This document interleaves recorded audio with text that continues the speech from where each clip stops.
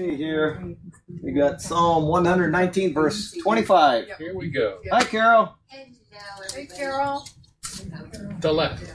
Door, which is what Carol just walked through. Yes. Move, hang, entrance. I am laid low in the dust. Preserve my life according to your word. I recounted my ways, and you answered me.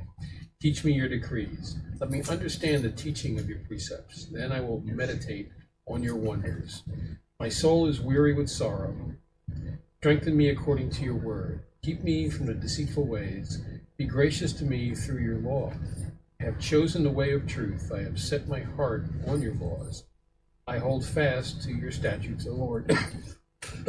Do not let me be put to shame. I run in the path of your commands, for you have set my heart free. Nice. Wow. Okay, now what is her name? Bree? Bree. Okay, well, we've got a couple prayer requests. One for Bree. We've got Paul, who is had his surgery on Monday. He's doing fine. Or Monday. It was Thursday. Yesterday. It was the 31st. Whatever. I was just looking at that, so I'm off by days. Anyway, it was on the 31st, and he's doing fine. He won't be here tonight or at church on Sunday, but all is good. He seems okay with it, and I asked him in my last email, do you have any pain? No answer. So I don't know about that. And we want to pray for Don, who has had cancer, and he has a high PSA. He may need to continue his chemo. He doesn't know. And then we have my friend Kim, who is out. I was thinking Sunday. I know I'm forgetting somebody, and if I don't write things down, I just forget. But Kim has had a problem, and I don't have permission to say it, so I don't want to go. But we'll keep Kim in prayer. And then we have some really good news: is that Lothar is cancer-free. And our friend from Germany that attends online, and he's here with us all the time. He's always here with us. He is cancer-free. And he got his report yesterday, and he had a barbecue yesterday night, which is, they say that's carcinogenic, but that's okay. Anyway, and then Graham, who was out of the hospital after 52 days, had to go back to the hospital this morning, and they were going to readmit him, and then they told him to leave. So he thinks everything's okay, but he says the healthcare over there, which used to be world class, is now, because liberals have taken it over, is completely ruined. So he doesn't know his status, but we'll go ahead and lift them up in prayer. Heavenly Father, we thank you for the good news about Lothar. That's certainly a real blessing to receive that, and we're so grateful to you for having been with him through something that was very, very serious, and certainly your hand took care of him in a way that the chemo could not have. You've been with him all the way through this, and we pray for each of the other people that we mentioned, Lord. You know what's wrong with them individually, and you know if there's something that needs to be tended to, and we would ask that your hand would be with them, and if medical assistance is needed, then they would follow the doctor's orders, but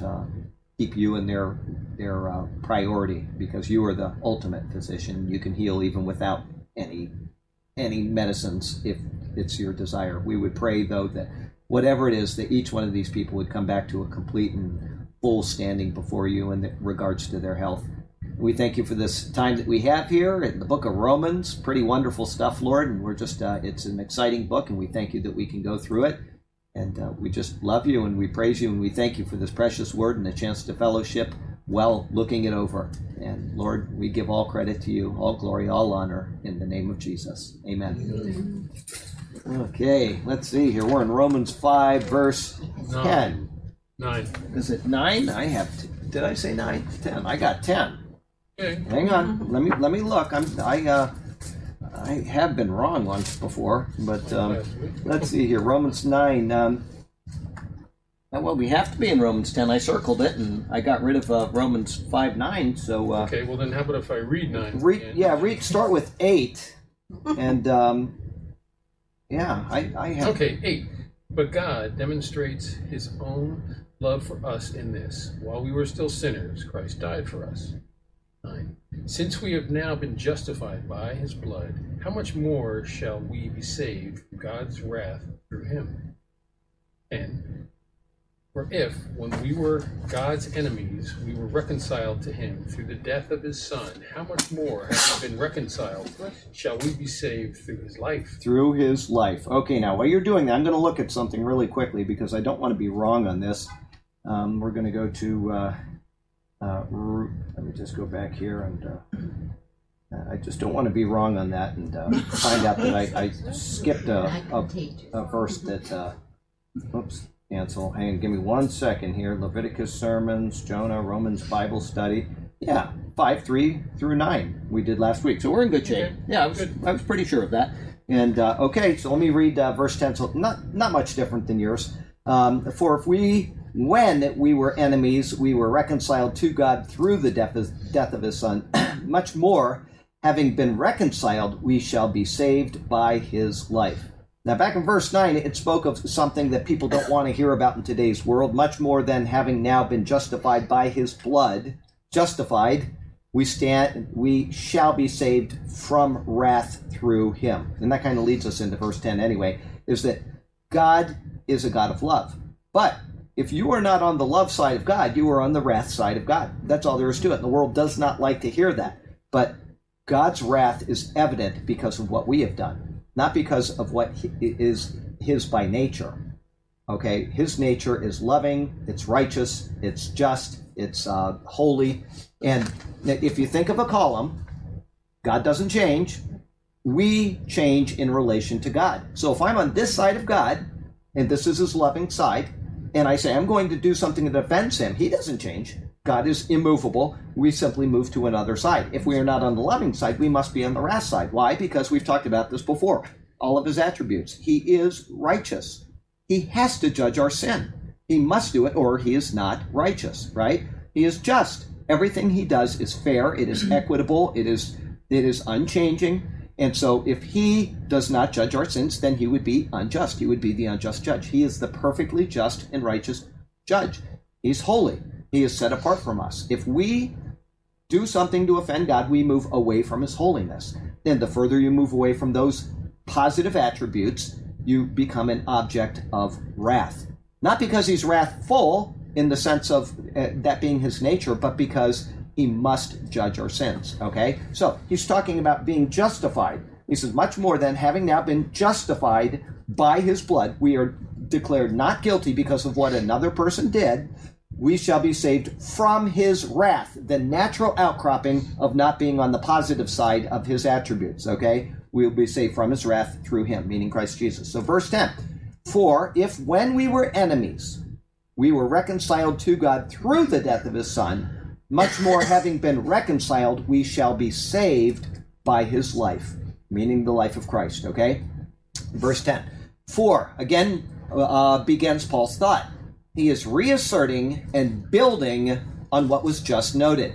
There was a time when we were enemies of God. I just explained that. We think of the immovable pillar, and then we just move in relation to him. But Christ came and reconciled us to him. Reconciliation is not something that God needs from us. And this is one thing that people all over the world misunderstand about God. It's as if he needs us to be reconciled to him, or he needs us to love him, or he needs something from us. He doesn't need anything. He is fully sufficient in and of himself. The doctrine of the Trinity shows us that he is fully complete and he needs nothing else. He is eternally in fellowship with the Son and the Holy Spirit, okay? That will never change. He created out of an act of love, and in order for us to fellowship with him, we are the ones that have to be in the right standing, not him. He already is. He needs absolutely nothing from us. But the world gets this wrong, and they think that God owes them a favor because of how good they are. That is completely the wrong attitude to have, okay? Reconciliation is not something that God needs from us. It is something that we need from God. We were reconciled to God through the death of his Son. The enmity was ended and the hostility was ceased. As I said, it's not that that God wants to have enmity with us. It's that it must be there because we have transgressed his attributes, his righteousness, his justice, his holiness. Okay? That has to be reconciled. And I did it one time. I took all of his attributes and I showed you how they're all at attention with one another. In the middle, you just put a picture of You make a circle and you've got all of his attributes, and he can't demonstrate this one without violating this one, without violating all the way around in this circle. And the only way that we can have these attributes reconciled is through the cross of Christ. It is perfect in what God has done, obviously, because God, he developed this plan of redemption from his mind, his eternal mind, and it is something that is absolutely perfect in the ability to reconcile us to him. The hostility is ceased. So here, imagine a battle line where there is an overwhelming attacking power facing a weak and defenseless one. Okay, you got this giant force here, you got this weak and defenseless force over here. There's only the expectation of complete annihilation of the weak forces. Their doom is assured and they will be utterly swept away. But when the crisis was at the moment of completion, the hostilities cease. And the commander of the attacking forces steps forward and lays down his weapons of destruction. He puts them down in the presence of the astonished defenders. He calls out, "We are offering you peace." This is the state that we were in. There was absolutely no hope.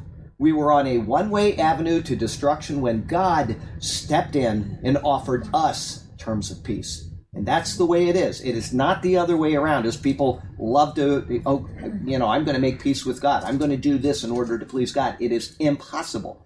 He is the one that is the offended party. He is the one that is in the right standing, and he is the one with all of the power, and yet he laid down the offers of peace. Okay? He offered us Jesus. Now think it through.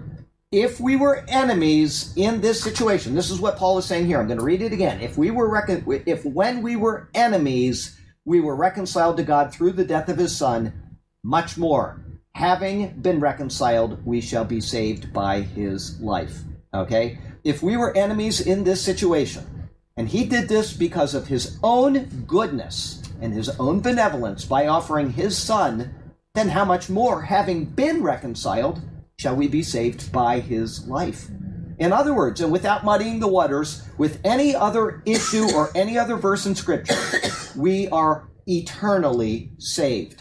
If you can't get that from this verse, if you are one of these people that believes that you can lose your salvation, you are completely mishandling the Word of God. This one verse, if no other verse in Scripture shows, which a billion do, this one verse shows us that if we were enemies and God made the terms and said, "I am offering you this term of peace," how could you lose that?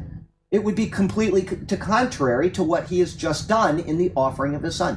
Completely contrary to it. Okay? So, why would God allow Christ to go through all of the torture of the cross, thus offering us peace and reconciliation, just to turn around and condemn us after we have accepted the terms?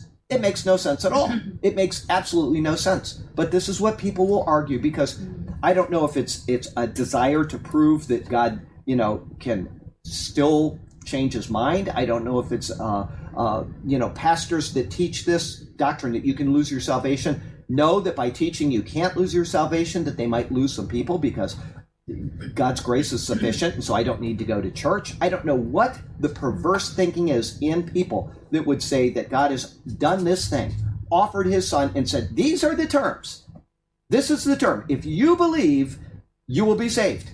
That's all it is. Romans 10, 9, and 10. Okay? I'm offering you this, and if you accept it, you will be saved. To turn around and say, I've changed my mind. I am no longer accepting what the terms that I have offered. God doesn't change. God has no change in him. What he does is eternal. God doesn't lie. God doesn't lie also. So when he says you are saved, and then he takes it back, then God did not tell the truth. It is perverse. The point is always it's control. Anyone who twists Scripture is doing it for control. That's what I think. The ultimate control. That's anybody right. who's got a flock and they just to keep them tighter and closer to rain. It's I completely agree I'll with be that. the one deciding what God is going to do with your salvation, right. pull it or not. It's like it doesn't make any sense. It is perverse, but once again, there are people that maybe are not pastors and they still teach this. And because of that, there must be something else that's impelling them as well. And people in that position, like I say, maybe it's just a desire to say, I am sufficient to work my way beyond what God has done in Christ. In other words, it comes back to their own works, their own goodness. There is no goodness in us. There's nothing good in us except for what Christ has done that we have voluntarily received and accepted and been granted.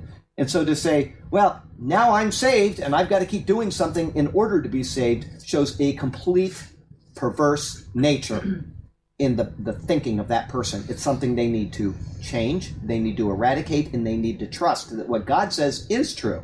Let God be true and every man a liar. We will never change what God has done. We cannot add to it, and what he has done is complete, it is sufficient, and it is finished, okay? When he said it's finished on the cross, he wasn't kidding. It is finished. When you believe, you receive. And when you receive, you're given the Holy Spirit. It is a guarantee, all right? The whole thing stems from, as you said, power on one end, and it's got to be a perverse nature of just wanting to prove that they can outdo God on the other. I just don't know. So what have we got here? Hello, how are you? Hello, how are you? Two ladies showing up at the same time, and I'm related to both of them. And they didn't come together. Wow. Okay, so let's see here. I'm going to ask that again. Why would God allow Christ to go through all the torture of the cross, thus offering peace and reconciliation, just to turn and condemn us after we accepted the terms? Makes no sense. It is inconceivable, and such a notion actually diminishes the glory, the majesty, and the reliability of the work of Christ. In Christ, there is the sure hope of eternal salvation, not eternal insecurity. The Bible never uses the term eternal insecurity, and it is also never implied in the Bible. Never. Now, I talk with my friend Mike by email about 500 times a day, and he will say some things are implied in Scripture, and I agree. You know, the doctrine of the Trinity is never mentioned explicitly in the Bible. You look for the word Trinity, and you will never find it. But it is implied throughout Scripture. You will never find the term original sin in the Bible, but it's implied. It is implied from the beginning all the way to the end, original sin. The doctrine of the rapture, it's a different word, but people will say, well, the rapture is never, the word rapture is never used in the Bible, or, whatever. Doesn't make any difference. There is an occurrence which is described in the Bible, which means exactly the word rapture in English. It doesn't matter if the Greek word is harpazo and the Japanese word is, tokoyozama. It doesn't make any difference what it is. The concept is there, and we have words to fit a concept. Trinity, original sin, rapture, etc. Same thing with this. Eternal salvation. There's no such thing as eternal insecurity in Scripture. Okay, anyway, life application. Take time to read the theology of the church or denomination that you attend. If they teach that you can lose your salvation, you need to make new arrangements for your worship. The efficacy of the cross of Christ is complete and it is eternal. Why would you attend where such a glorious hope is traded for bondage and insecurity, exactly as he said a moment ago? And I will give you an example. I may have said it in a previous Romans class. If I have, I apologize. But there was a Church of God on Fruitville Road that needed a new pastor, okay? And I knew quite a few of the people at that church. This was when I was at Grace Baptist Church, and I had already been ordained. And they all said, Charlie, would you come and would you apply to be the pastor of this church? And I said, there's a couple reasons why I can't. One, they require the pastor in the Church of God to go through their seminary and be ordained through their stuff, okay? They don't want anybody from the outside. And then I went through a list and I said, I would come and preach to you, but I would never accept a job on the payroll there because they do not teach proper doctrine at those seminaries, and the people that are ordained had to agree to those doctrines. They said, well, what do you mean? And I said, well, they say you can lose your salvation. They say this, they say that. There's about 5 or 6 principal tenets that I gave them, and I said, this is what the Church of God teaches. And they said, well, we don't believe that. And he said, we believe what you believe. And I said, well, then you shouldn't be in that church anymore, should you? Because what they teach, just because, that's why you should check what the doctrine of the church is, not just what the pastor in that church says, because some pastors don't teach what the doctrine of the church is. They just teach whatever, they've gone through that seminary. The thing is, though, they have agreed to the tenets of that seminary. They have agreed to the tenets of the Church of God, or whatever denomination they're in. If they are not teaching what they have agreed to, then they are as dishonest about their theology as they are about telling you whatever they're telling you the Church of God believes when it doesn't believe it at all. Check with the denomination, find out if there's a disconnect. Here's another very good example. when I went through, was looking for a college to go to, and I went to several of these colleges, reading what they believed. I said, I'm not going there. That's insane. All these different colleges. And a friend sent me a link to the one that I finally went to, Southern Evangelical Seminary and Bible College, which is up in Matthews, North Carolina. And he said, check this out. It's a great college. I think you'll like it. Norman Geisler established it. He's, great apologist, and he's a Thomistic theologian. He's very sound. And so I checked out their doctrine, which you're required to read that, and then you're required to sign a document that says, I agree to this doctrine.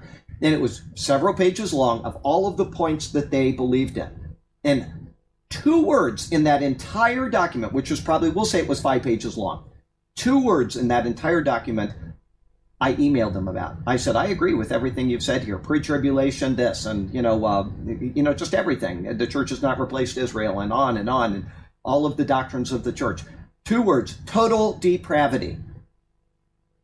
And I emailed him and I said, what does this mean to you? Because if it means what it means to a Calvinist church, I can't sign this document. And he came back and he said, we believe that total depravity means this, blah, blah, blah. And I said, that is exactly what it means. That's not what Calvinism teaches. It's, as you have described it, we would call it moderate Calvinism. Okay? And so I signed the document.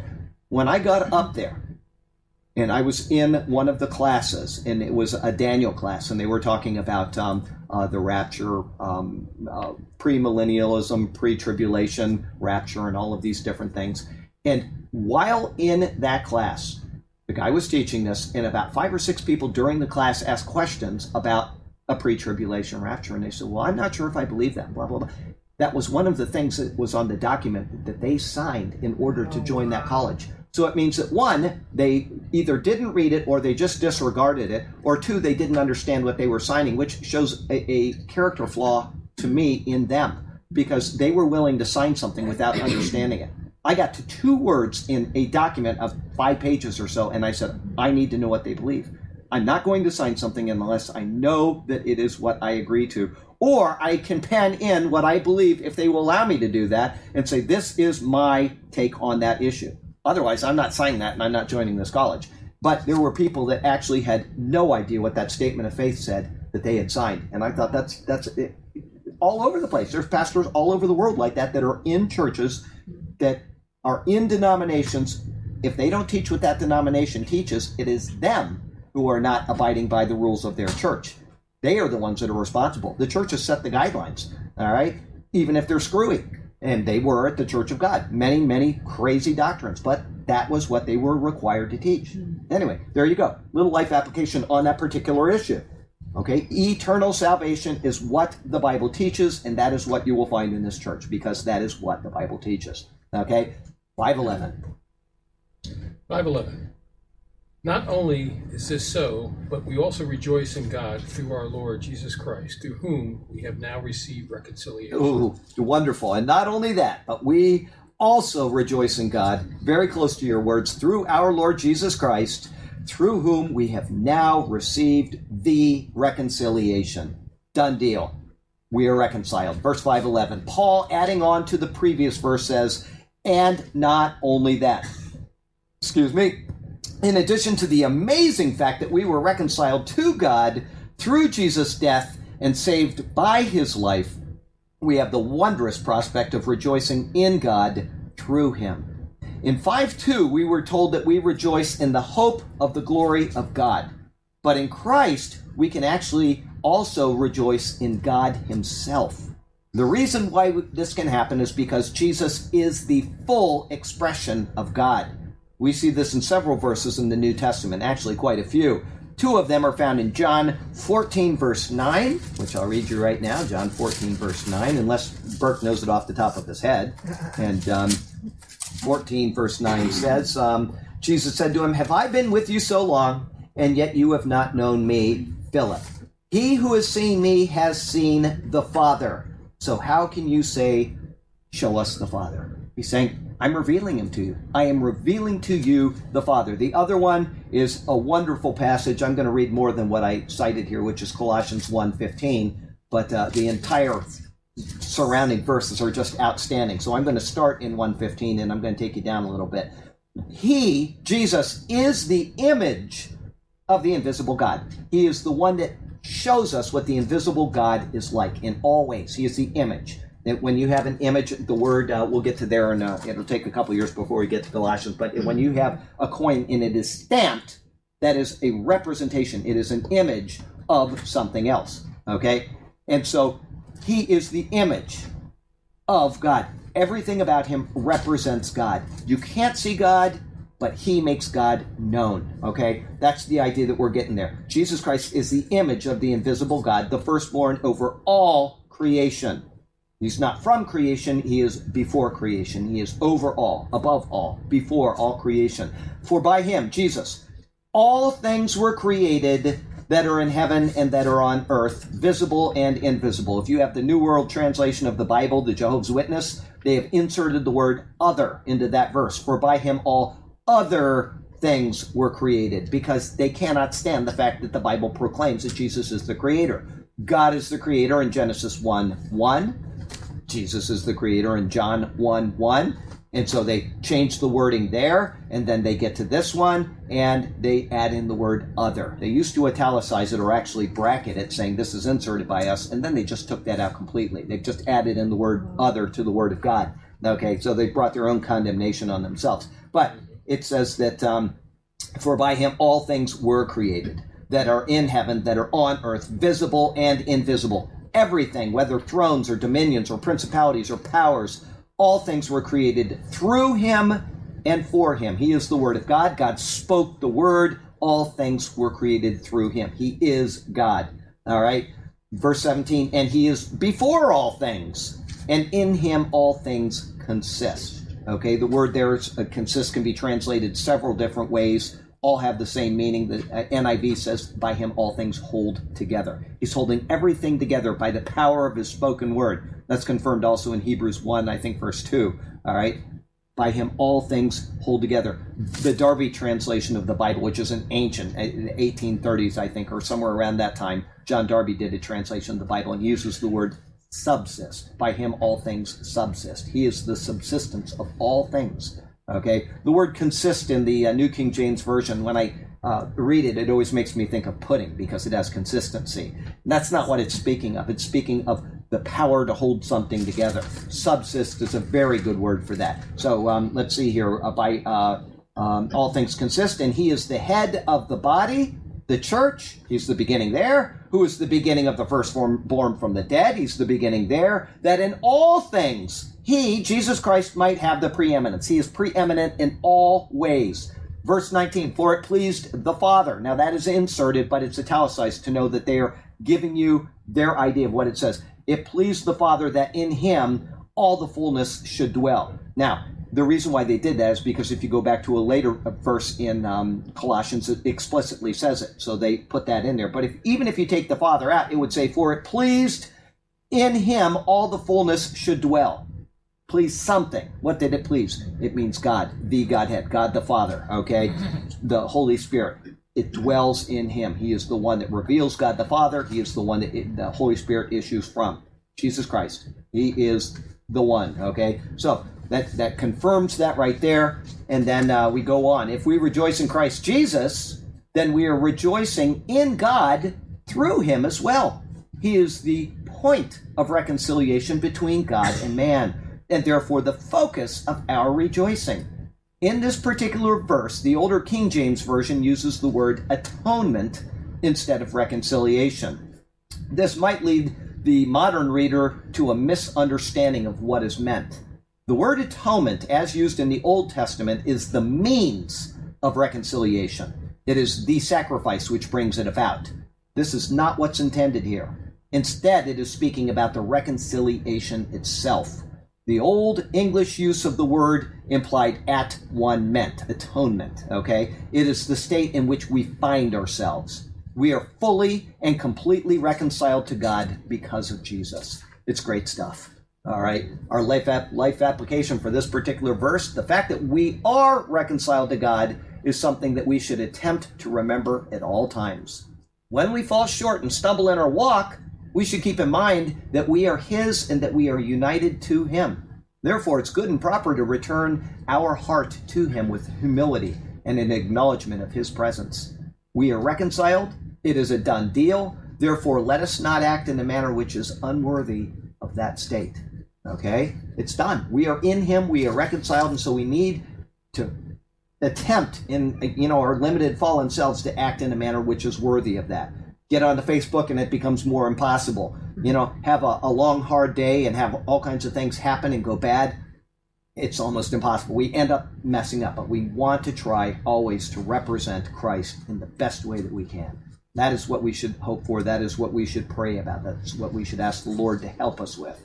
Because otherwise, all we're doing is we're bringing a stain on the glory that he has demonstrated by saving us in the first place. So, anyway, 5:12. Sure. No, wait, he's got something. I want to ask. Yes. Is it 2 Corinthians 5? It says, be ye reconciled to God? Be ye reconciled to God. I don't know. 2 Corinthians 5 what? I'm asking, is it 2 Corinthians or is it first? Oh, I don't know. You go to first and I'll go to second, or unless you're already in second. No. I don't know. 1 Corinthians 5 is the chapter about the sexual immorality in the church. So it's got to be 2 Corinthians 5. Expel them, hand him over to Satan. That's 1 Corinthians 5. So let's see here. Be reconciled to God. I don't know. Why are you asking? Starts with verse 11. What's that? Reconciliation starts with verse 11 in chapter 5. In chapter 5 of what? 2 or 1? 2 Corinthians 2 5. Corinthians. So why are you asking? That's what I need to know. Because You said we are reconciled, but then Paul is telling these people to be reconciled, and he's speaking to believers. Sure. So That's what I was just saying. That's what we need to do continuously. We need to continuously be reconciled because we are reconciled. Okay. It is a done deal. It is a done deal. But That's right. But we are the ones that the impetus is on us to continue to follow through with that. It's not saying that we aren't reconciled. Okay. Yeah, okay, good. Okay, yeah. When you asked that, I wasn't sure what you were looking for. So there you go. Okay, so it's 2 Corinthians chapter 5, starting in verse 11, she said. Okay, so 5:12. 5:12, beginning of a new paragraph. Mine starts off with the title, Death Through Adam, Life Through Christ. Ooh, I love it. Therefore. What do you do when you find a therefore? Figure out why it's there for. Yeah, you go back and see what it's there for. So let's start in chapter 1, verse 1, and let's start reading all over. I'm kidding. Go ahead. Therefore, just as sin entered the world through one man, and death through sin, and in this way death came to all men because all sinned. Okay, read that again and then tell me what is implied in that verse. Read it first. Therefore, just as sin entered the world through one man, and death through sin, and in this way death came to all men because all sinned. Original sin. It doesn't ever say original sin in the Bible, and people say, well, there's no such thing as original sin. You can't find it in the Bible. There it is. That is the implication which you get from this verse, and you can get nothing else. Having said that, I have strong disagreements with many people on this, and I don't hate them because of it. They can be as wrong as they want. I still love them. That's fine. But what does this imply when it says that, let me read that verse to you again. Therefore, just as through one man sin entered the world. Okay? What does that imply beyond original sin? It implies something. Originator. Or an originator? Meaning, be specific. Originator is what? Somebody who starts something. But what would you call that? God. Okay. All right. And then it implies something else. He started something. What did he do? Sin. We're born in sin. Okay. I'm looking for something specific. We're not born in sin. No, I'm talking about the first words. Therefore, I want you to think this through. Well, Therefore, wait. Therefore, just as through one man sin entered the world. Okay. Forget anything beyond that. Okay. What is implied? We have original sin, but what is implied before original sin? there was nobody that was unsinful. Okay, that's true. Keep going. How many men were on the earth at that time? One. Adam. Okay, so what does that imply? There was a transgression. Yeah. No, that there was. That he was the original, which means that he was. It begins with a C and ends with created. Was created. He was created. Man did not evolve. Man did not evolve. That's what I want you to think through. I know the reason why I'm asking you these things is because I want you to think about what the Bible is trying to teach us. Man did not evolve. Right. Man was created, one man was created, one man fell. Long-term evolution is not true.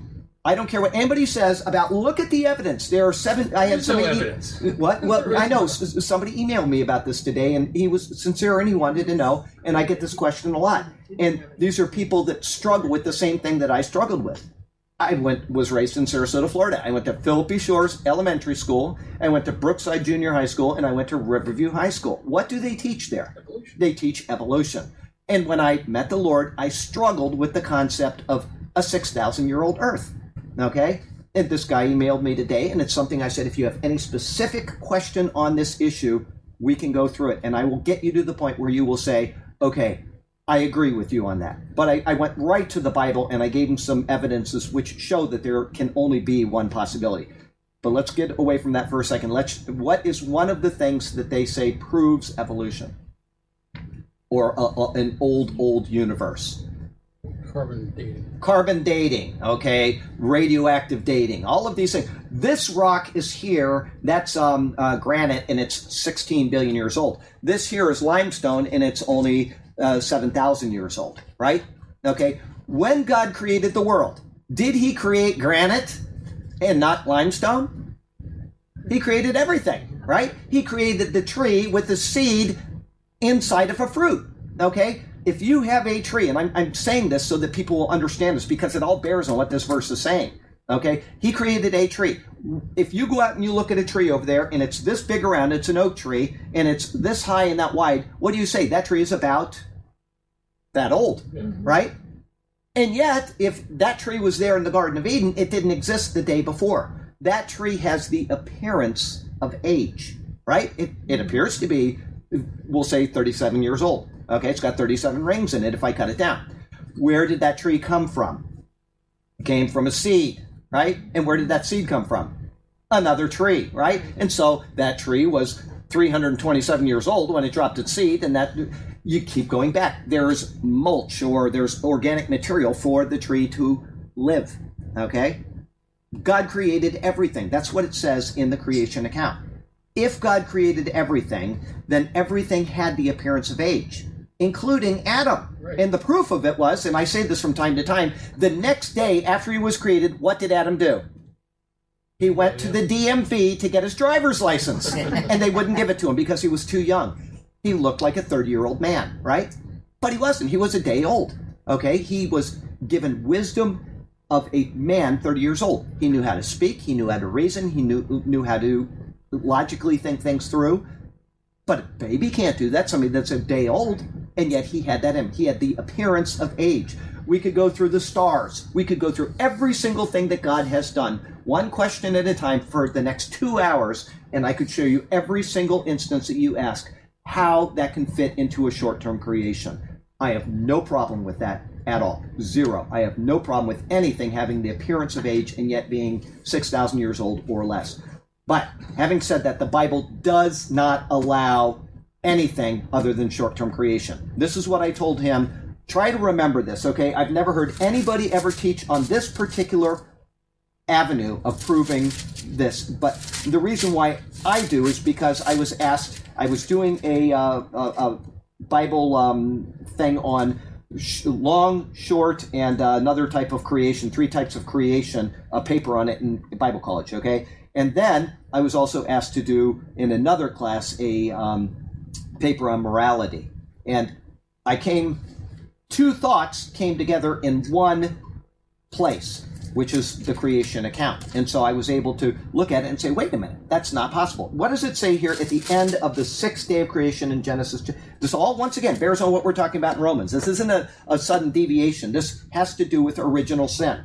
It says in the 6th day of creation, God made the let us make man in our image. Verse 27, so God created man. Verse 28, then God blessed them. Okay, verse 29, and God said, see, I've given you every herb. Verse 30, also to every beast of the earth, to every bird, blah, blah, blah. Verse 31, then God saw everything that he had made, and indeed it was tov me'od, very good.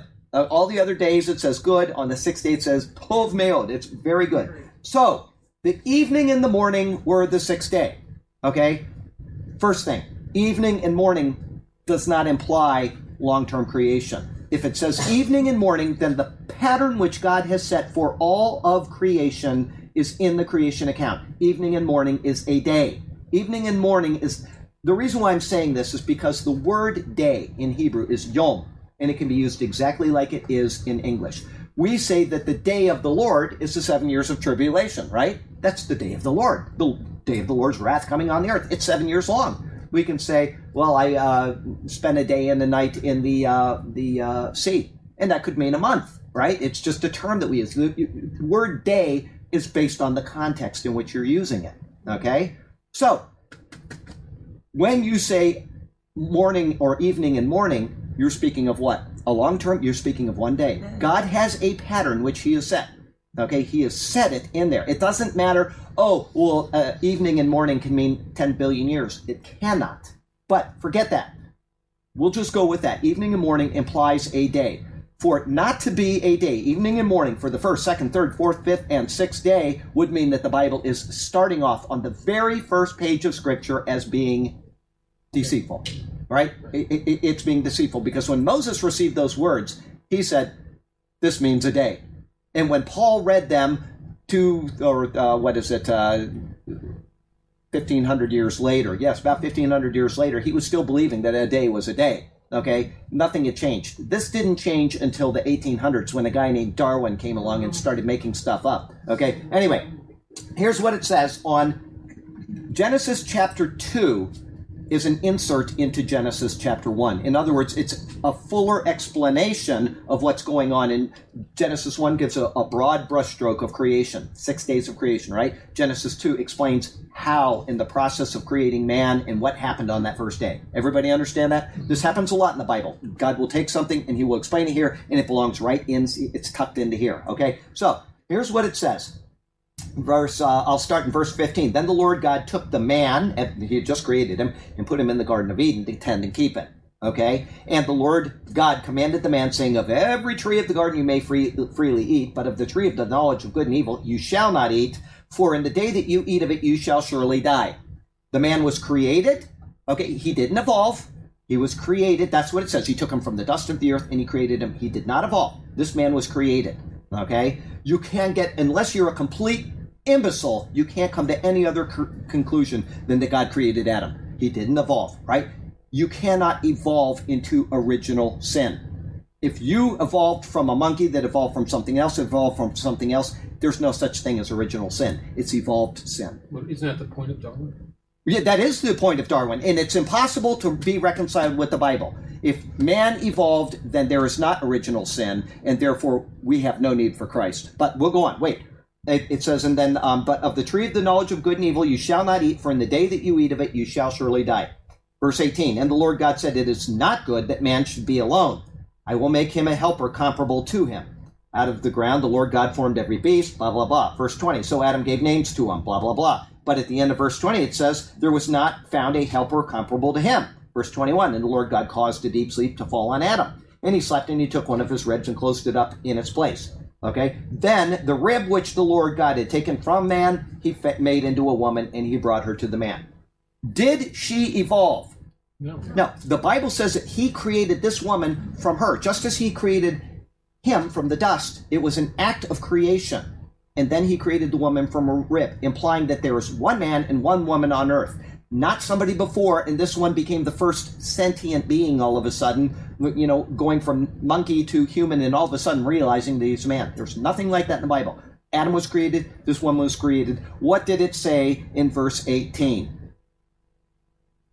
Somebody read 18 again. The Lord God said, it is not good for the man to be It is alone." not good. What did it say at the end of day 6? Very good. It is very good. If it is not good in that day, and it is very good at the end of the day, on a day when they were created, not evolved, then that means that it is a 24-hour day, because everything was good at the end of that day. And if you want a little substantiation for that, go to Genesis chapter 5. How old was Adam when he died? 930 years old. How old was he when he had his son Seth? 130 years old, right? Okay? Seth came before or after Cain and Abel? After. So that means that Cain and Abel were there, and then they grew up, they got old enough to kill each other, right? And then eventually, sometime along, the Lord gave them Seth to replace the loss of their son Abel, right?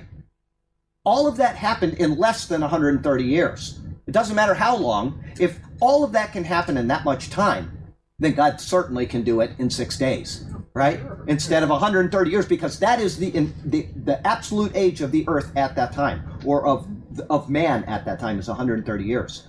There is no evolution.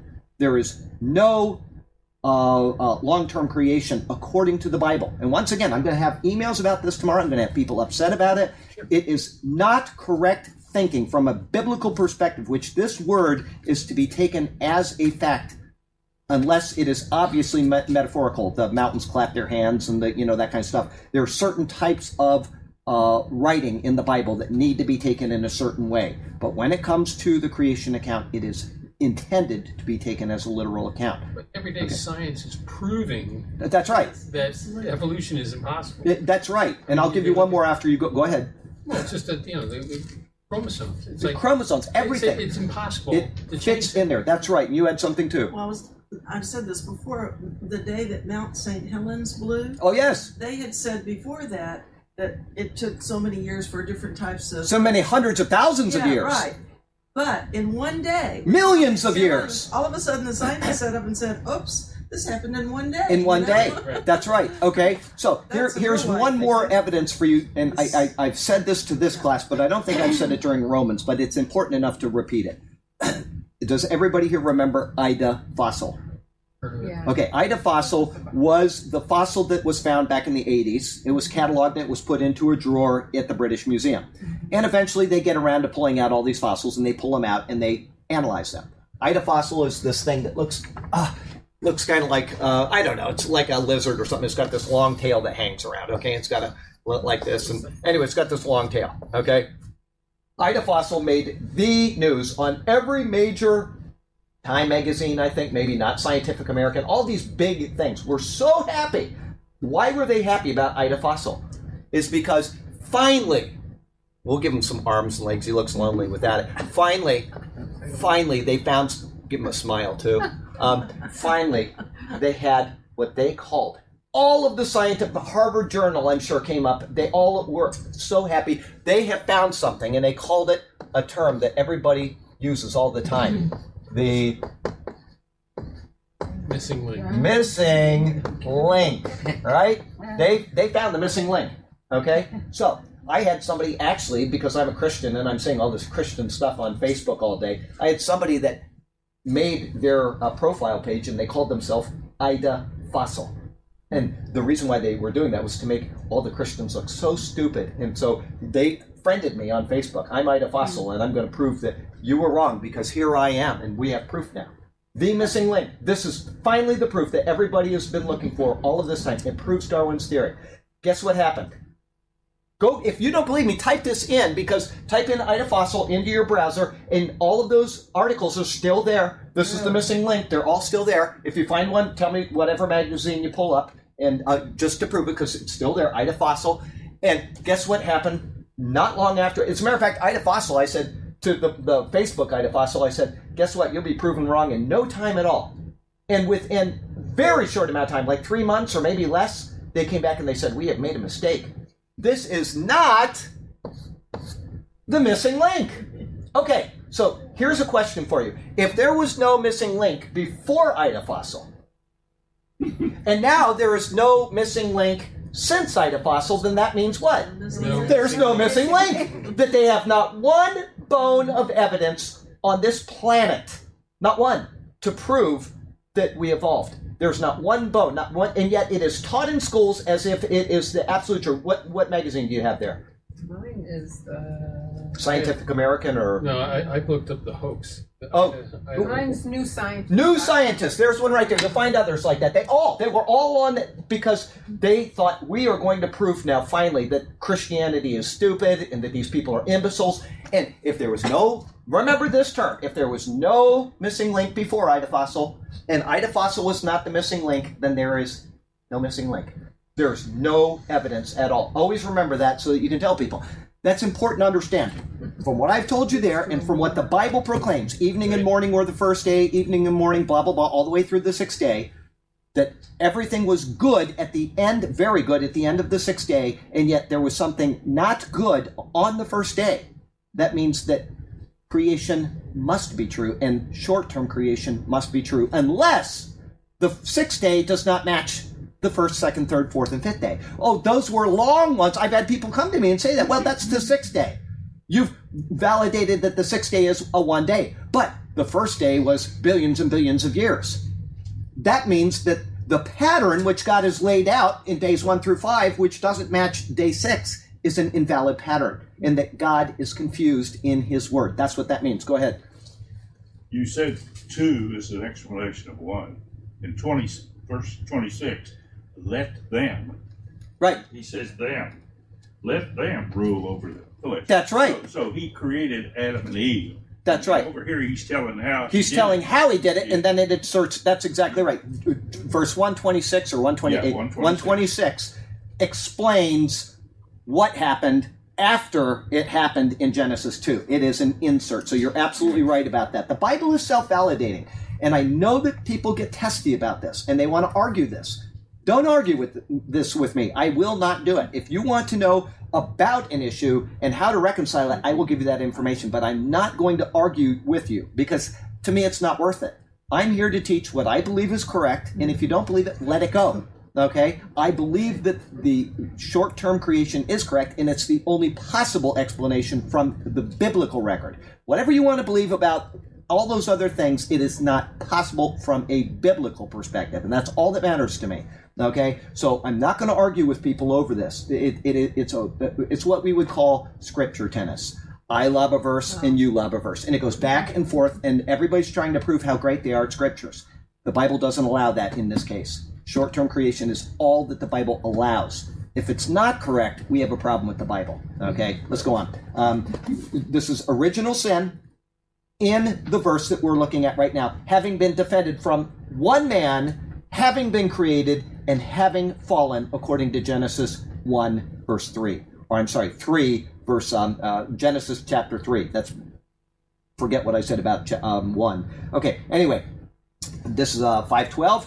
The discourse of Romans 5:12 through 5:21 is extremely complicated, okay? It's extremely delicate and highly debated. It is given, among other reasons, to show the contrast between Adam and Christ and the nature of sin versus the nature of righteousness. There are several prevalent views on the nature of man and his state before God. These go from the concept of man being totally depraved, that verse that thought that I emailed the college about, and incapable, totally depraved, and incapable of choosing any good at all on one end of the spectrum. That would be what Calvin says. You are completely, totally depraved. You cannot choose good. Well, I guarantee you that I can prove that wrong right now because I married Hideko Garrett, and I can choose good. It is possible for me, okay? I want you to know that Calvinism, they say, well, that only pertains to things in the world. It doesn't pertain to things in God. Listen, if I can see the best woman on this planet and marry her, no offense to all you other ladies, okay? But if I can see that, okay, I'll say the best woman for me. How much more can I see the good in God and respond to it?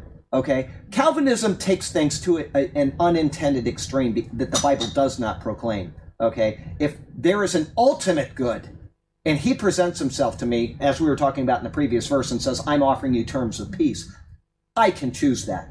That is an ultimate good. If my wife is the greatest good below the ultimate good, and I can choose her, I can certainly choose even beyond her, right? And I remember when I first met the Lord, I know she was offended by that, because all of a sudden I had a higher love than her, right? If she never said anything about it. But I'm sorry, Mom, you don't take number one position, okay? Hideko doesn't, my 2 children don't take the number one position. Even our puppies don't, okay? Nothing takes number one position in my life but Jesus Christ, the offering that God has made to me. Okay? Yeah. And so if I can choose all of this other good, I can certainly choose that. All right? So we're going to go.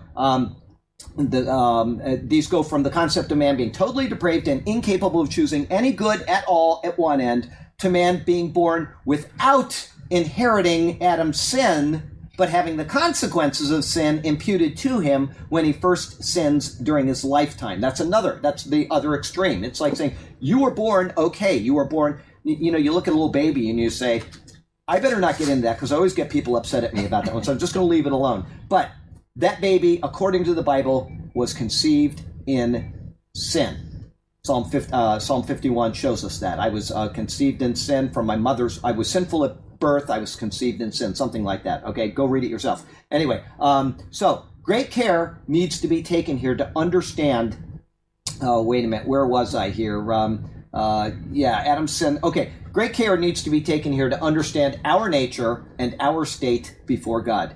If our view of this is faulty, Calvinism here or that other, you're not born with sin, but when you first sin, then sin is imputed to you. Okay, those are two extremes which are both incorrect. All right, if our view of this is faulty, there or any of the other ones, then pretty much every single thing else that we believe about our relationship with God will be affected. Okay, I may, if I think of it next week, I may take you through the sublapsarianism and prelapsarianism and Wesleyanism. I may take you through those. It's the duck example. Some of you have gone through that and you remember that. Yeah, okay, I may do that next week. I probably should have thought of doing that today because it's something that will help you understand what we're talking about right here. Anyway, the Bible from its very first pages, which we just saw, Adam fell, and through him sin entered the world. And that's what Paul has just said in verse 12. He said, therefore, just as through one man sin entered the world, and death through sin, and thus death spread to all men, implying not just inherited sin, not original sin, but also inherited sin. Every person that was born from Adam inherited Adam's sin. It doesn't matter if you like it or not. It doesn't. A perfect example of this, though, when I ask everybody the question and they all agree with me, and anybody that doesn't agree with me has got the perfect child, and they don't. Did anybody here have to teach their child to do wrong? No. Everybody. You stop that, you. Yeah. No, we didn't. But we do have to teach our child to do right. We already know to do wrong, and we will always choose that wrong when we can. It's just in our nature, okay? So, the Bible teaches original sin and inherited sin, okay? This is from the first pages. All right, Adam, who was created outside of the Garden of Eden. Most people miss this. This is an important point. He was created outside of the Garden of Eden, and then he was placed in the garden. And so it says, let me take you back there because I'm going to give you a little theology if you've never watched that sermon. It says almost every Bible that you read will say this. It says he put him in the garden, and it said, then the Lord God took the man and put him. The word is, I think it's nuach. He rested him, yanach. He rested him in the garden. He didn't put him there to do what it says next, to tend and keep it. That translation is not correct. He put him in there to worship and serve. Those two words are very important. They can be translated either way. But everything that was lost at the beginning is realized at the end. Guess what it says on the last page of the Bible we will be doing? We will be worshiping and serving. Not tending and keeping the garden. Okay, he was rested in the garden. He had been given God's rest. Okay, and that is what we have been trying to get back to ever since. This goes into the picture of the Sabbath, which we've gone through at least 5 times in the Exodus sermons, and we're going to go through it a couple times in the Leviticus sermons.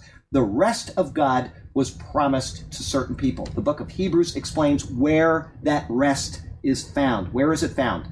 Hebrews 4. Hebrews 4:3. In him we do believe. In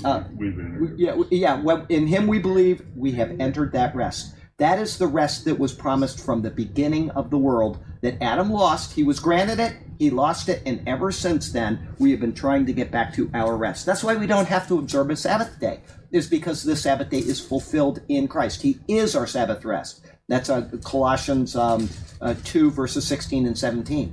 It was a picture of Christ to come. He is our Sabbath rest. Now we who do believe enter our rest, or enter that rest, I think. Anyway, so then the Lord God took the man, put him in the Garden of Eden to worship and serve. That's what it actually says. If you want to know where that comes from, it's Dr. Richard Howe. He's a professor of Hebrew and Aramaic and Greek at Southern Evangelical Seminary. He did a great article called Rethinking Adam, or Rethinking the Garden of Eden, or something like that. Anyway, and he's absolutely right in that. The genders do not match unless you use the words worship and serve. We were there to worship and serve. Not that people say man was created to work. No, he was created to rest in God and to fellowship with him in intimacy. That's what we were created for. Anyway, where was I? Okay, it says he placed him in the garden and he sinned. When he did, he was cast back out of the garden. However, before he sinned, God told him that out of every tree of the garden you may freely eat, but of the tree of the knowledge of good and evil you shall not eat, for in the day that you eat of it, you shall surely die. Okay? Adam did, in fact, eat of the fruit, and he was cast out. But he continued to live, how long? I told you earlier. Did anybody pay attention? 930 years. 930 years. You're close. Everybody was close. Good. We're paying it. I'm glad nobody slept during that part. Okay. On the day that you eat of this fruit, you shall surely die. And then he lived to be 930 years old. Was God lying? That's what he said, right? You shall surely die on the day that you eat of it. What does that mean? Spiritual. He spiritually died. He died. The connection to God was lost at that moment. And that is what is being portrayed in the Bible. The quest to get back to God, the spiritual connection, and entering the rest of God. All of the pictures of Genesis, Exodus, all of these Old Testament pictures are leading us to a point where we will come to Christ and receive everything that was lost. It is ours now. In its fullness, we possess it. We're not there yet, but we already possess it if we believe in Jesus Christ. It is as guaranteed as anything that God has said in his word. It will never be taken away from us. We have eternal salvation because of belief in Jesus Christ. The rest is assured, and the spiritual connection. As a matter of fact, there's a term. Somebody, I remember his name. I think it was Jesus. And he said in one of the books of the Bible, I think it's one of the 4 Gospels, Matthew, Mark, Luke, what is it? What's the last one? John. And in chapter 3, I think it is. What is he? That guy Jesus in chapter 3 says that you must be what? Born again. That's what he's talking about, the spiritual reconnection. We're already alive physically, but we're not alive spiritually. God didn't lie in here. I hope everybody's understanding what's going on, because this is being described by Paul in this verse, and it's going to continue. And if you believe differently on any of the points that come, like the duck example, and I'll try to remember it. We've only got 29 minutes, and we can't do it in 29 minutes. Try to remember to do it next week. It will help you to understand and process what Paul is speaking about here. Why Calvinism is wrong. Why it's so perverse that it just makes me grit my teeth thinking about it. And why John Wesley is wrong. Okay? Anyway, we have... we're born again. That is what we're looking for, okay? He lived to the age of 930. This tells us that the death God was speaking of was not physical death, but as all of these bright people said, it was spiritual. Although our physical death is also a part of our fallen nature. We die. The wages of death, the wages of sin is death. So we die spiritually, we die physically.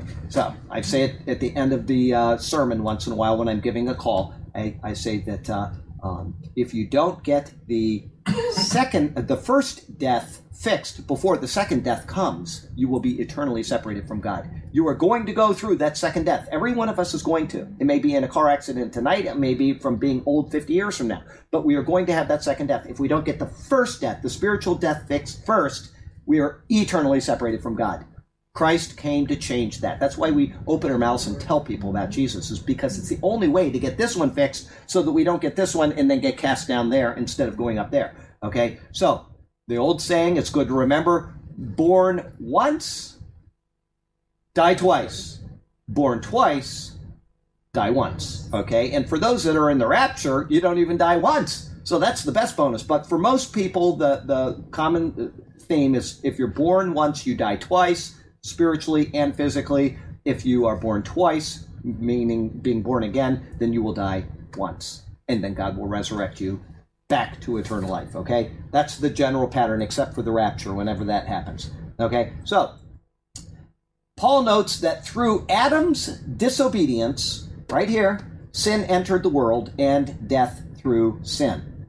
Adam's spiritual death was immediate and it was a consequence of his sin. He did not evolve into it. He didn't come from another man. He was the first man. He couldn't have evolved because the Bible says that he was created. So once again, I'm harping on these things because you need to logically think them through. If Adam came from another man and long-term creation is true, then original sin is not true. And if original sin is not true, we do not need a redeemer. There's no such thing as that, okay? Christ came on a futile mission. He's not Christ. He's just a guy. He died, and that's all there is to it. We're bugs. That is all we are. We're just bugs that are destined to die and go back to the ground, okay? That is the consequences of believing in anything other than Adam being created, not evolving into sin, but rather original sin. Everything is tied up in what Paul is saying right here. Does it sound? Here's a question. I said this maybe in this class, but I think it was just to the guy earlier. I did say it in here. Moses believed in what? A literal creation. Paul believed in a literal creation. How do we know that? Read verse 12 again. Paul had no other theology than what it says in the Bible. If Paul believed in anything other than what he is writing here, then he's just deceiving us like everything else, and this book is absolutely worthless. Paul believed it with all of his heart. Adam was created, Adam fell, sin entered the world. Everybody got that? Okay, it's that important to understand these precepts. Okay, so we'll go 930. Paul notes that through Adam's disobedience, he's writing about Adam. He's writing about him. He must be true, or Paul isn't true, and if Paul isn't true, then we can take that out of the Bible. And I've already showed a couple weeks ago, if you take out Paul, everything else in the Bible falls apart. Everything is combined into one unified whole. You can't take anything out without ruining the whole, okay? So, Adam's spiritual death was immediate, and it was a consequence of his sin. Created, fell. The moment that Adam spiritually died, there was a chasm placed between God and man, which could not be traversed by man. I say this every Sunday. Somebody explain that to me. It cannot be traversed by man. Why? Because God is infinite. That's right. Just infinite. He's infinitely perfect. He's infinitely holy. He's infinitely righteous. Just the word infinite in his case. We are finite. And we are within time that God created, and we're going forward in time. If we're going forward in time, then we cannot go backward in time before our first sin, and certainly not before Adam's first sin, which we inherited. Okay? There's nothing that we can do about it. It is done. All right? He is infinite. We are finite, and we cannot meet God in the infinite realm. It is impossible. That's why Jesus is so important, is because he is the God-man. He is infinite here, he's finite here, and he can say, I will be the bridge. That's what we're looking for in Christ, is to get back to the infinite realm where we can be reconciled to God through him. Human in his one nature, God in his second, or in his other nature, okay? That is what makes the bridge possible. And without him, it's not possible. As I said, we're just bugs that are destined to die. The world's going to blow up someday because the sun is going to go supernova, and it doesn't matter at all. And I remember when I was in school, I remember when I was told that. I had always just thought that things would go on forever. You know, I'm 5, 6, 8 years old, whatever you are in school. And the teacher said, well, that's not correct. Someday in 1.8 billion years or something, he said the sun is going to go supernova and the world's going to be destroyed. And I remember thinking, how hopeless. I mean, that's the only thing I could think. It's just, you know, and if you teach that to an entire country or an entire world full of people, that it's all hopeless, then what are those people going to do?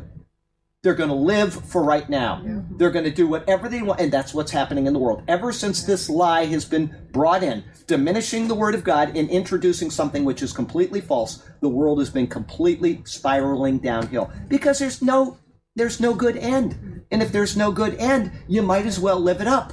The bumper sticker that used to be around was so stupid. He who dies with the most toys wins. Oh how utterly ridiculous. You win what? It's so stupid. And then the one that came right out after that is, I am spending my children's inheritance. Because there's no hope. So why save for them? Because they're going to save for somebody else. And eventually the last guy is going to have to spend it all because the world's going to supernova. It's pointless. That is not what the Bible teaches. The Bible teaches a firm beginning, a sound plan of redemption, and that Christ will reconcile us back to God where we can worship and serve him with the spiritual connection reestablished. And it's already done in Christ. Once again, go ahead. People that will run away from this book and this world, they'll still say, well, I'm a good person, Yep. and I'm going to go to heaven. Yep. It's like, okay, but you just said there's no God. What's heaven? Yeah, what is heaven? What is that? Yeah, It's like, you're it's just like a bug. You're bus just stop or you're something like a that. vibrating thing that's going to end someday, and Right. your essence is going to just be consumed by whatever eats you, a hyena or something, and it's just going to go on from there. You're right. It's just hopeless. So But, you're but right. still, they I'm going to heaven. they got something that they Yeah. know there has to be something else because They know it. they don't want to believe He has fully. written something on the hearts of men. Mhm. What? He has written eternity on the hearts of men. Okay? It's written right there. We know it's true. We just want to push it out of the way because if the sun's going to supernova, I might as well enjoy myself in the process. So, anyway, let's see here. I already said that, but I'll read it further. Because Adam was in the stream of time, he couldn't go back and undo what he had done. Time moved on, and the consequences of his sin continued. Paul now moves to the thought which is so highly displeasing to the fallen sons of Adam and which is so divisive within theological circles. He notes that Adam's death, which was spiritual death, we've just established that because he lived 930 years and either it was spiritual death or God lied to him. God didn't lie, it was a spiritual death, all right, was a result of sin and thus spread to all men because all sinned. All right, I'll explain this and I'll give you an example if I didn't write it here. Anyway, what the Genesis account clearly shows, and which follows throughout the rest of the Old Testament, and also which necessitated the coming of Christ, is that all humans have inherited Adam's sin. All humans are in Adam 3 ways. Legally. We are legally in Adam. He sinned, and he is our federal head. When if Trump does something and he blows up another nation, he is our federal head. We will suffer as a nation the consequences of what he does. Just take the last 8 years and see the consequences that we suffered because of what he did, right? We are in our federal head in this government. And that's just an example of what is being said here. Legally, we are in Adam.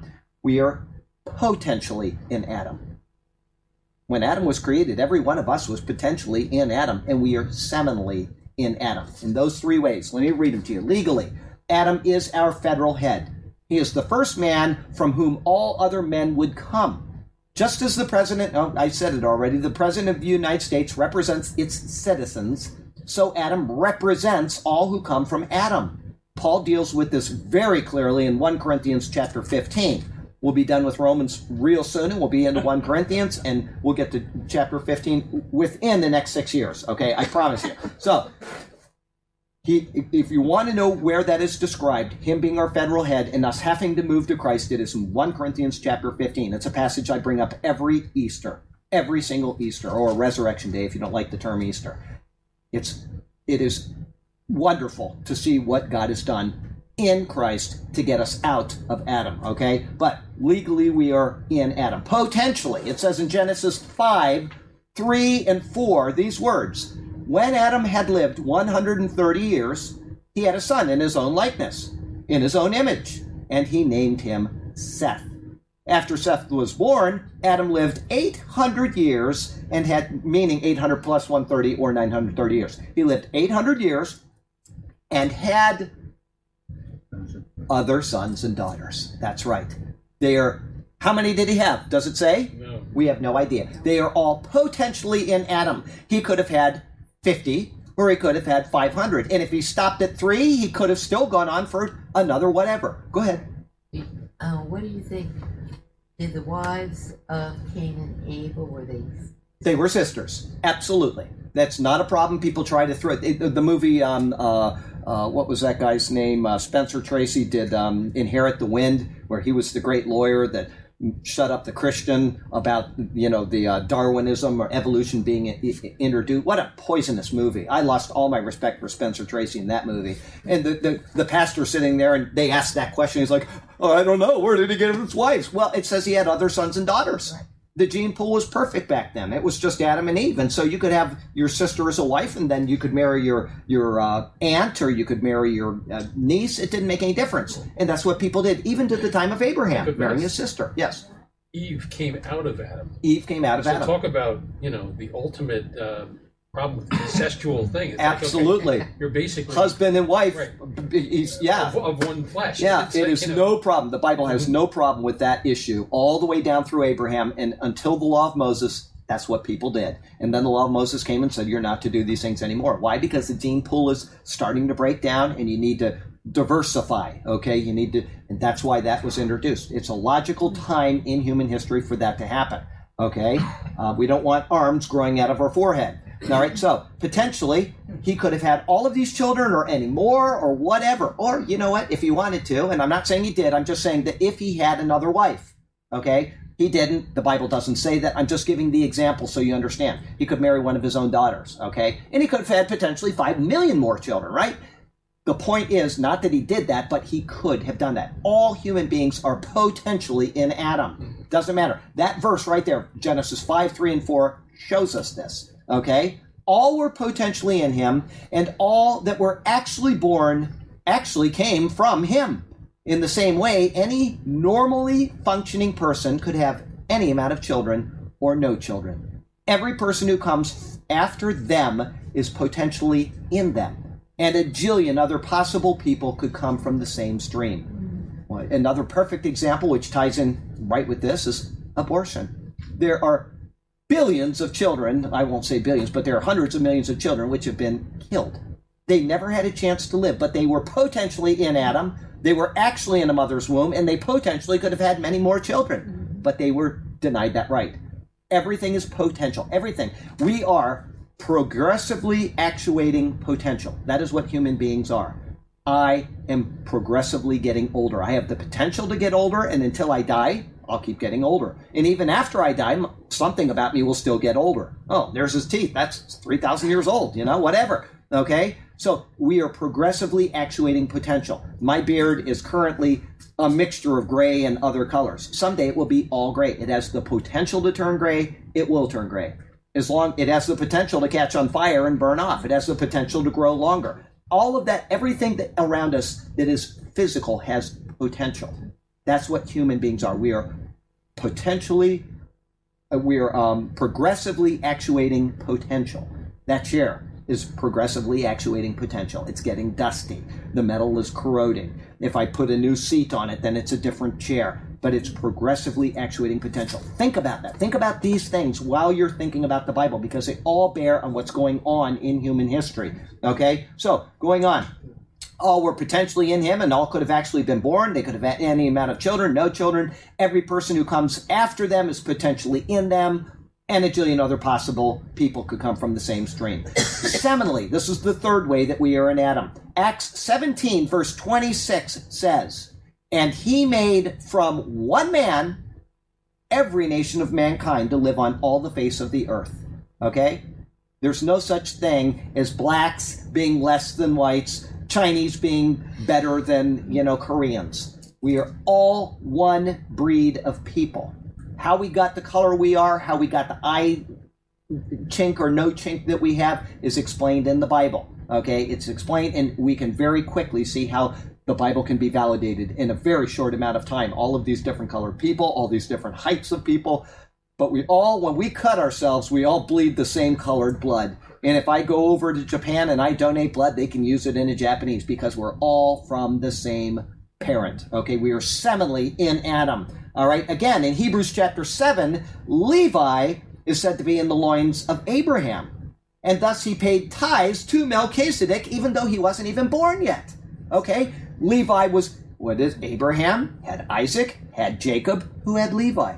And yet Levi, and speaking not of Levi himself, but the Levitical priesthood, which went on for 1,500 years, they paid tithes through Abraham to Melchizedek. All of those people were in Levi, who were in Abraham, who gave money to Melchizedek long before they ever existed. And the Levites today, who are going to be working in the temple when they rebuild this temple, right?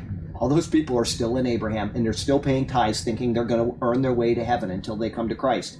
We are all seminally in Adam, okay? Levi wouldn't come for 3 more generations. He was seminally in his father before he ever existed, all right? All of us are in Adam in these 3 ways, and thus we all bear his sin in these 3 ways. We are born spiritually dead. This is demonstrated by the account of Cain and Abel and what occurred during their lives. There is a sentence of condemnation hanging over our heads from the moment of our conception, and it is merely waiting to be executed. Something external needs to be introduced in order for the sentence to move us from condemnation to restoration. What will this be?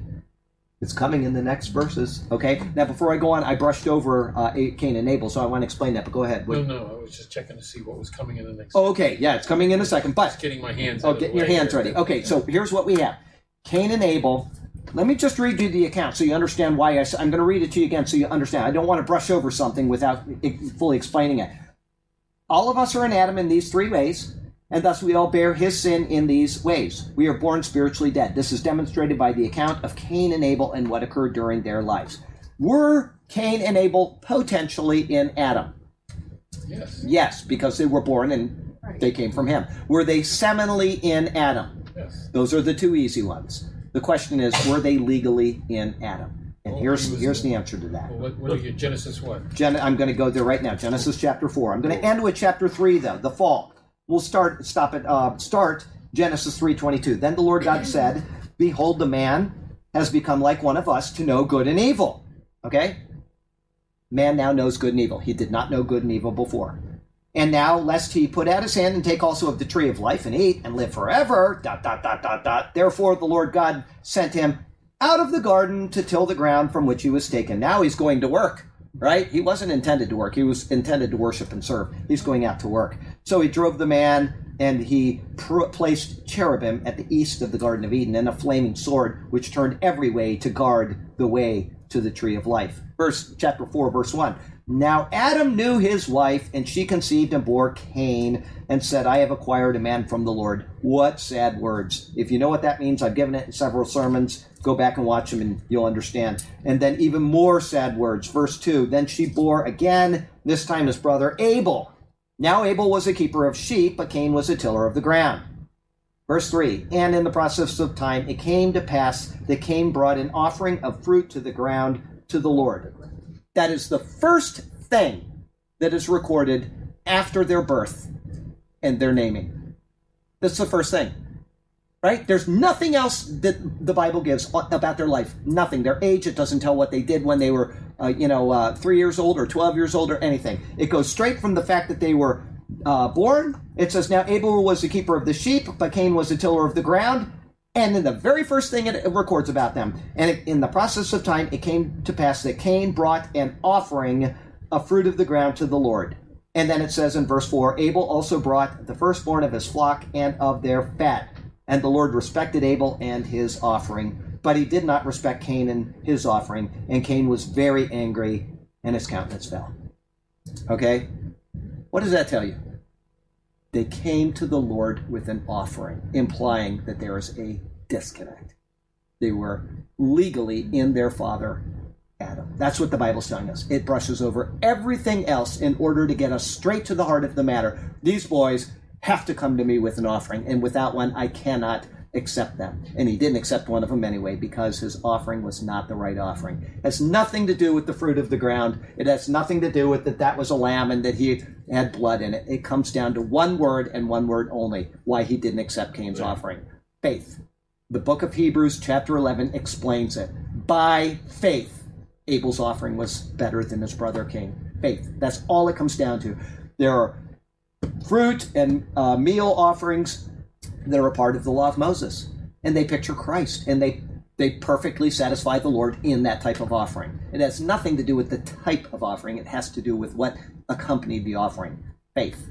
Okay? That's where the answer is to that. By faith, Abel. Okay? So, we know potentially, we know seminally, and now we know legally they were in their father. They were fallen, and they needed to approach the Lord in the manner that the Lord prescribed. Those are the three ways, okay? We don't have time for another verse. So, we're going to remember where we are, and then I'm going to read you my life application. 13. We stopped at 13. I will read you my life application from this verse. And, this is such Paul is just amazing, isn't he? Yep. He writes these things, and you'd never know that there's so much involved in them. 5:13. Okay, life application. We are all in Adam from the moment we are conceived. You know what? I said it, and I'm just going to read it to you before I finish that, just so that if you have not heard this psalm and you forgot to write it down, I want you to know where it is.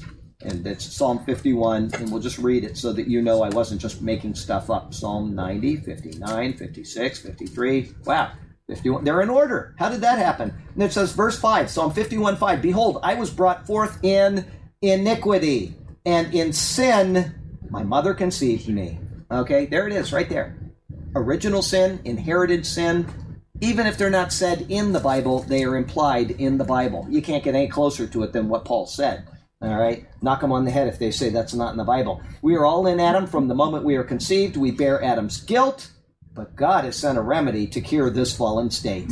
Are you going to trust in your own righteousness before God when you're already fallen? Or will you trust in God's provision to bring about restoration?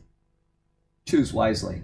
You know, you think of Indiana Jones, and he walks into that room, and he got all of the cups. You know, he got through he got through the 3 tests to get into the cup room where the chalice of Christ is, and he says, "Which one is it?" He says, "Which one is it?" He says, "Only one will bring life; all the rest will bring death." He said, "Choose wisely." And when the first guy took it and he blew apart and turned old, and he said, "He chose poorly." Don't choose poorly, okay? Choose Christ. Yes, sir. I need you to connect the dots for me. Dots. We talk about, you said it's by faith and it has nothing to do with the shedding, with the blood. Yes. What about the verse, without the shedding of blood, there's no remission of sin. That's no problem there, okay? We even went through, I think it was, you see, you don't attend the Leviticus sermon, so you don't know this, but the meal offering in one of them was actually considered as a blood offering for a poor person. Okay, remember that they had all these, and he said, if you can't afford it, then we'll do that. Why? Because even that pictures Christ. Everything has to picture Christ. Okay, and so it is true that without the shedding of blood, there's no remission of sins. But those were not offerings for expiation of sins. Those were offerings to the Lord at fellowship. Those were peace offerings in order to have fellowship with Him. Okay, which is not for expiation. It's for each of these offerings, and there's a lot of them. And everybody here that's paid attention to those sermons knows every detail perfectly, so you can ask them after the class. But that's the answer to your question, is they were just simply... Let me put my thought back together here. Go ahead. Okay, well, anyway, without the shedding of blood is speaking not of the blood and bulls and goats anyway, because that can never take away sins. It's speaking of Christ. And so He's the Messiah.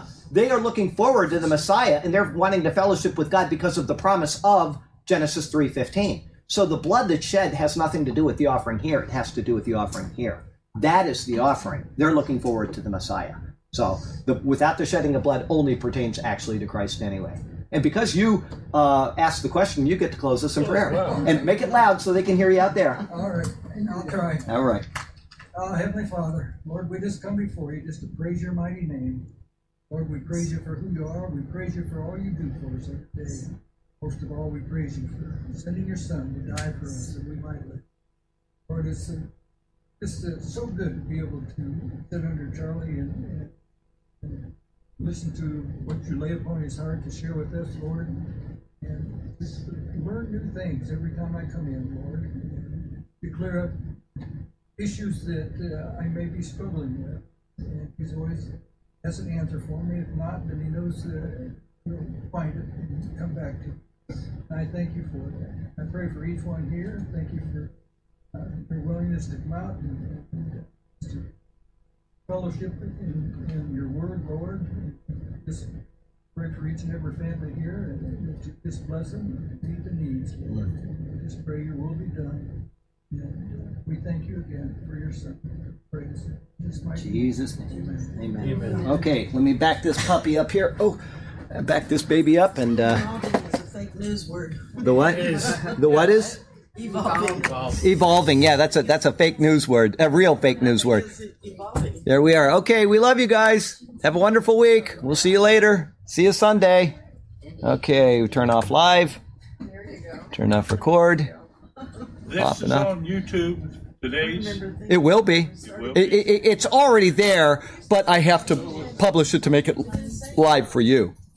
But it will be there, yes. It's there now. The people that are watching, they can go back and it'll be on there live for a few more minutes, and then it goes into like a buffer. I don't know. That's why I can't see their comments. If these people comment, I'm left out of that. But when I go in there, I have to make a couple changes, put the verses on there, and then say something like make it public, put a photo on there, and then it's done. So that's what I do when I go home. It usually takes less than an hour, you know.